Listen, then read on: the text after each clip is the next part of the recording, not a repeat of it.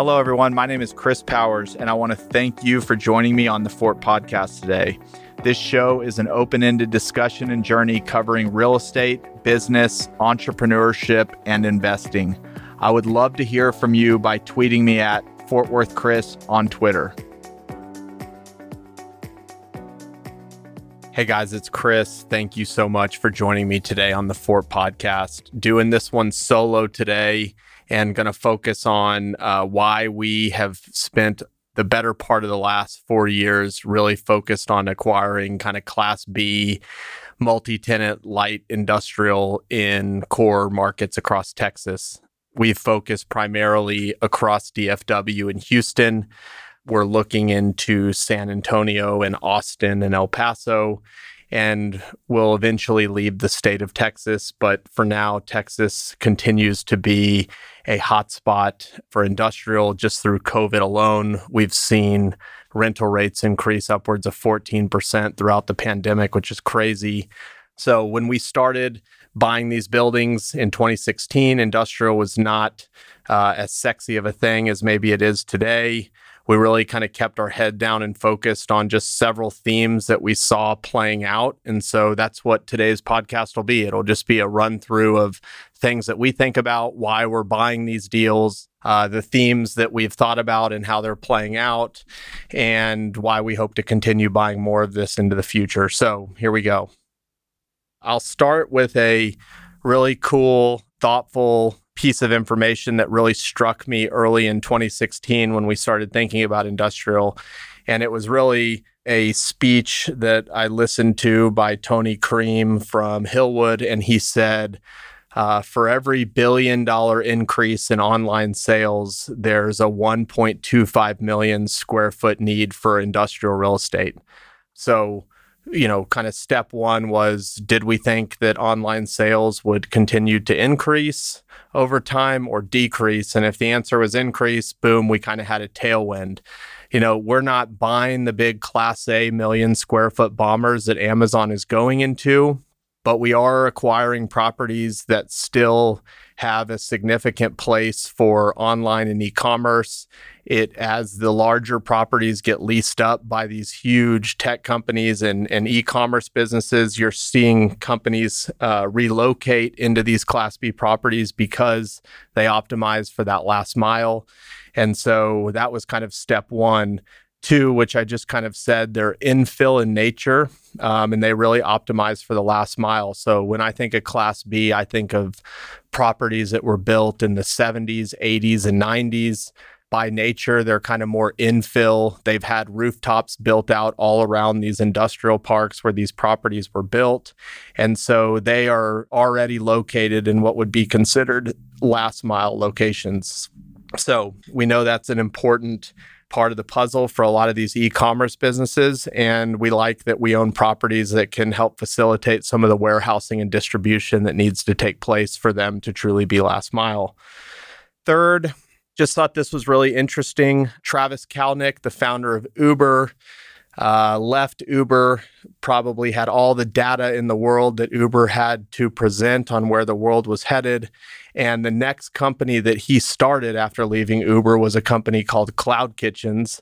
And he's basically building these ghost kitchens, which are allowing restaurants to outsource the commercial kitchen to more of a warehouse location. That way they can focus on at their restaurant being more of a service provider and a dine-in, rather than using their restaurant as almost a distribution facility. So when you think about a lot of these restaurants weren't built to house 10 to 15 delivery people in the lobby waiting for food that's being ordered. And the kitchens weren't designed to create that much additional food. And so when you're ordering something from, call it a Chipotle, to your house, you don't really care where it's cooked. You just care that it tastes like Chipotle, comes in a Chipotle bag, and it's delivered to your house. And so when somebody like that with that much data leaves and starts Cloud Kitchens, which is basically buying up these kind of older industrial properties in core markets across the globe, it just really caught my attention. And I think you're seeing it in the ghost kitchen world where people are outsourcing kitchens, but I think there's a lot of other parts of people's businesses across different industries that could be outsourced at a higher dollar real estate into a more efficient industrial space, not only to help them save costs, but to be able to provide for more customers and do it more efficiently. So that was another thing that believed in then, and we're really seeing that play out. It's been really interesting. The fourth, naturally, the supply of it is depleting each year. In DFW alone, we're estimating that 1% to 2% of the supply is depleting each year. And why it's depleting is if you think of a lot of the mixed-use districts, and I'll just take kind of DFW because that's where we're located, and you think of, these areas that have been totally transformed, if you really roll back time, most of them were old industrial parks that have now been completely redeveloped. So if you take uptown Dallas that now has skyscrapers and, some of the most expensive apartment buildings and the American Airlines Center and all of this high dollar real estate, and you go back to Google Earth and look at it in the late 70s, early 80s, it was an old industrial park. And I think the reason that you're seeing these areas redeveloped is obviously industrial buildings come on large pieces of contiguous land. Zoning is relatively easy. City governments are more apt to want to get rid of industrial zoning kind of in the center city and outsource that more to the suburbs. And so you have city governments that are pushing for less industrial internally. You have these big plots of land where you can truly place make and create senses of place.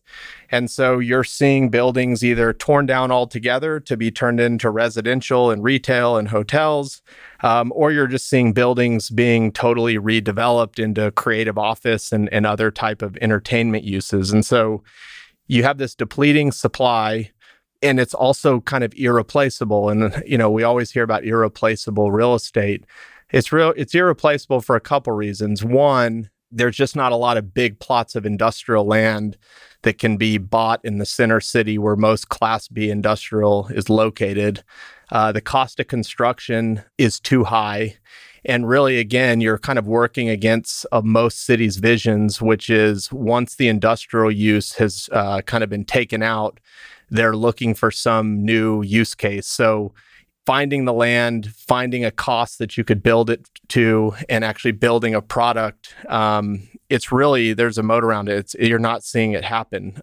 Most of the industrial that we're seeing get built are these big Class A facilities, 200,000 million square foot facilities. They're not shallow bay, kind of light infill multi-tenant industrial. And so you have a depleting supply class, but you don't have a depleting demand class. The tenant use cases continue to grow. The demand for this space continues to grow. And so similar to how Sam Zell thought about manufactured housing and RV parks, where again, it's hard to get those zoned now in desirable locations, he really liked it because there wasn't a ton of new supply coming into the market. And so it was a lot easier to kind of pinpoint supply and demand. So when we talk about a growing tenant demand, the type of tenants that are filling these properties up, especially in growing markets, it's a super wide range of industries. Anything from contractors, engineering firms, healthcare, folks that warehouse, folks that distribute. We're signing a lease with Grubhub. We have in the same building, we have a foundation company.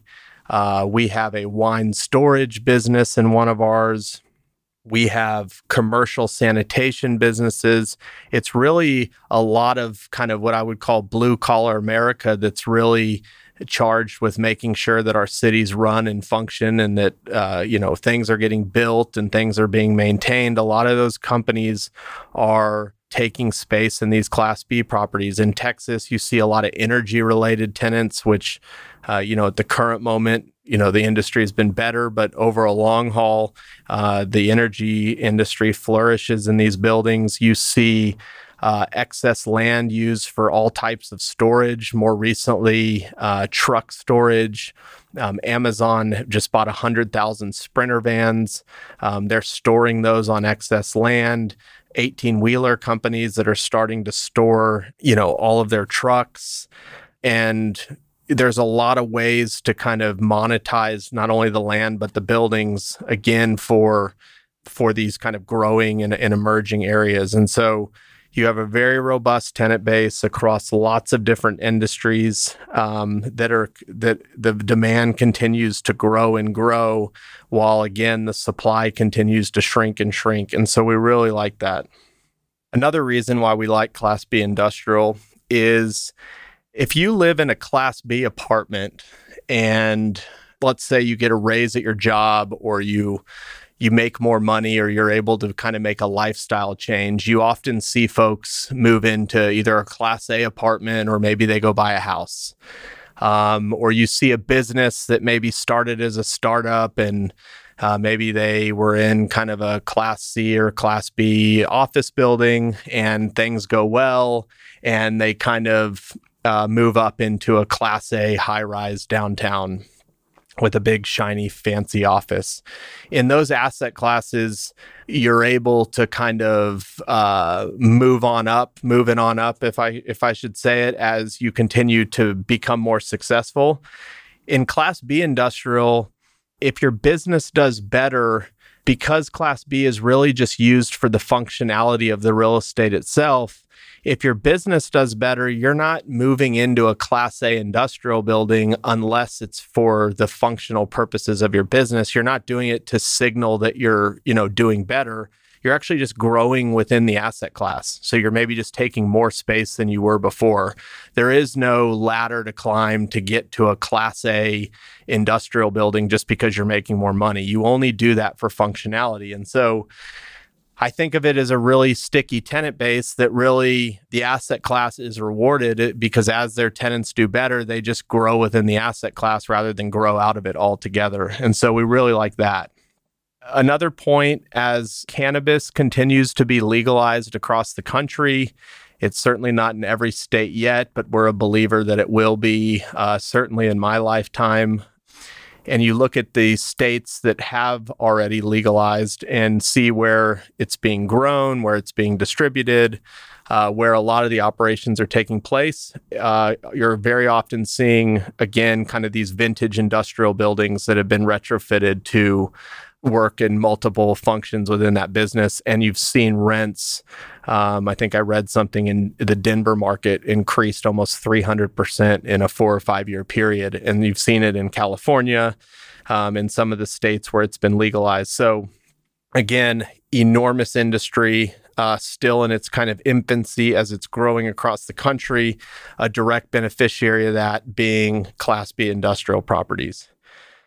Another reason why we love Class B industrial, by nature, the historical ownership of Class B industrial might have been somebody that owned a business that built a business park, or by nature, they're just kind of smaller in size. They're not institutionally owned. And so we like them because as individual deals, they really fly under the institutional radar. They're too small per deal. And so our competitive set when we're going to buy these is much different. On the flip side of that, one thing we really like is if you're able to aggregate enough of these deals together, there's a huge appetite from institutional buyers for this product. They just have to be able to buy it in chunks that are large enough to fit their check sizes. So when we're buying, our competition's less. But if we do our job when we go to sell our competition, we've opened the competition up considerably by offering a sizable transaction, which usually leads to more of a compressed cap rate when you're doing that, better financing options. And so what we've really learned is it's a very attractive asset for the institutions. It's just providing the ability for them to access the asset, which we have come to learn and understand is a value add.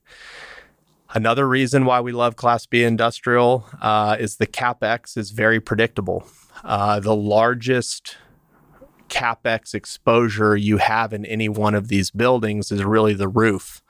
And so when you're underwriting these deals, it's easy to understand A, how old the roof is and how much life it has left, and B, how much it's going to cost to replace it. Other than that, you might paint a building, you might paint the stripes in the parking lot, you might redo the monument signage, you might update some of the landscaping, but it's very minimal kind of upfront CapEx. And then within the tenants, again, most of these spaces are 10 to 20% office and then a lot of warehouse.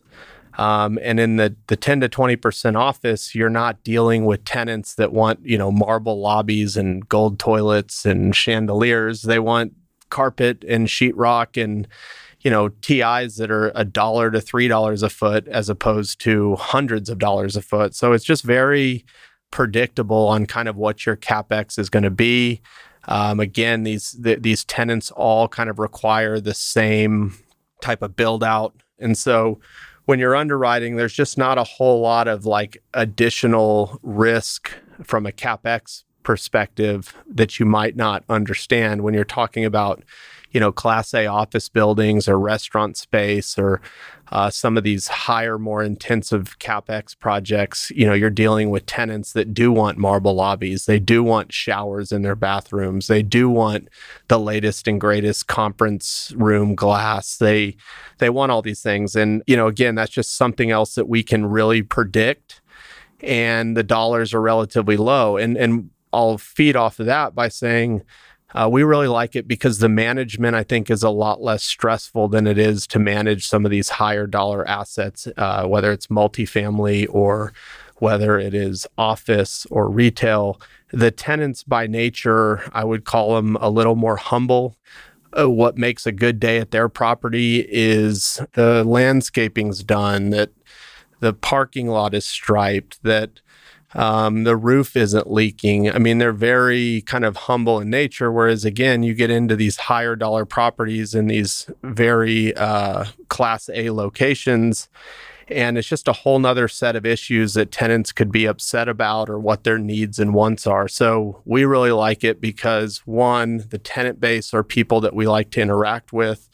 And two, from a management perspective, it is a lot more, I would just say a lot easier. I don't know how else to say it.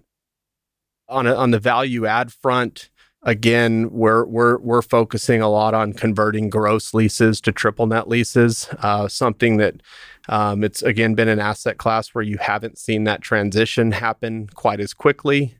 So we're doing that quite a bit, which we like. And kind of to wrap up on that whole point is just by nature, these properties are easily forgettable when you drive by them. They're boring. They're not very sexy. And I think that alone, again, decreases the competition. It's not near as exciting as building the latest and greatest multifamily property or a really cool mixed use development. These buildings are boring. They're not sexy to look at. They're sexy if you own them, I'll say, but they're not sexy to look at. So again, we kind of like that. We like to be just kind of hiding in the back, doing our thing. So kind of to wrap it up, the highlights for this asset class, it's really not replaceable. The supply is shrinking. The demand is growing.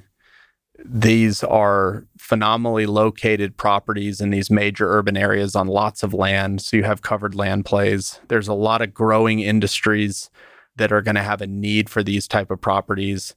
Their last mile optimization is huge. You're hearing about, not only are you hearing about what's already currently considered a Class B industrial building, but you're hearing stories about JCPenney's and Sears and these malls that are going under, and how Amazon and some of these bigger companies are thinking about transforming them into kind of that last mile distribution. And so there's a need to get closer and closer to the rooftops, and there's really only a couple property types that are going to be able to facilitate that growth happening in a way that meets the customer demand at a cost that can make a profit for these businesses. And a lot of times we're seeing that land, whether it's in Class B industrial or some of these repurposes of other buildings.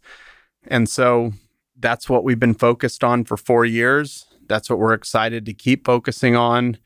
We're in 2 major Texas markets now. We're looking to get into all 5 and continue to grow that across the country. So if you are a broker or an owner or somebody that knows of a Class B industrial property that could be bought, we'd love to hear from you. Would love to hear from you if you just want to chat industrial. What am I missing? What am I not thinking about? Where are my blind spots? But this is why we believe in the asset class. It's why we've poured 90% of our energy, 90 to 95% of our energy into this asset class. And it's why we still believe that the story for Class B industrial is still in the early innings and there's a lot of room to run.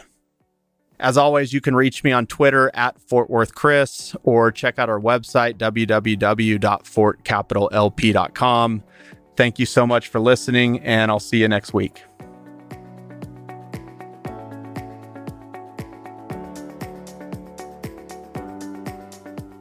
Hey everyone, it's Chris here again. Thank you so much for joining me on this journey. If you enjoyed the show, please subscribe to us on Apple Podcasts, leave a 5-star rating, or write a quick review. Thanks again, and I'll see you on the next episode. Chris Powers is the founder and CEO of Fort Capital LP. All opinions from Chris and guests of the Fort Podcast are solely their own and do not reflect the opinions of Fort Capital LP. This podcast is for informational purposes only and should not be relied upon for real estate or investment decisions. The Fort with Chris Powers is produced by Straight Up Podcasts.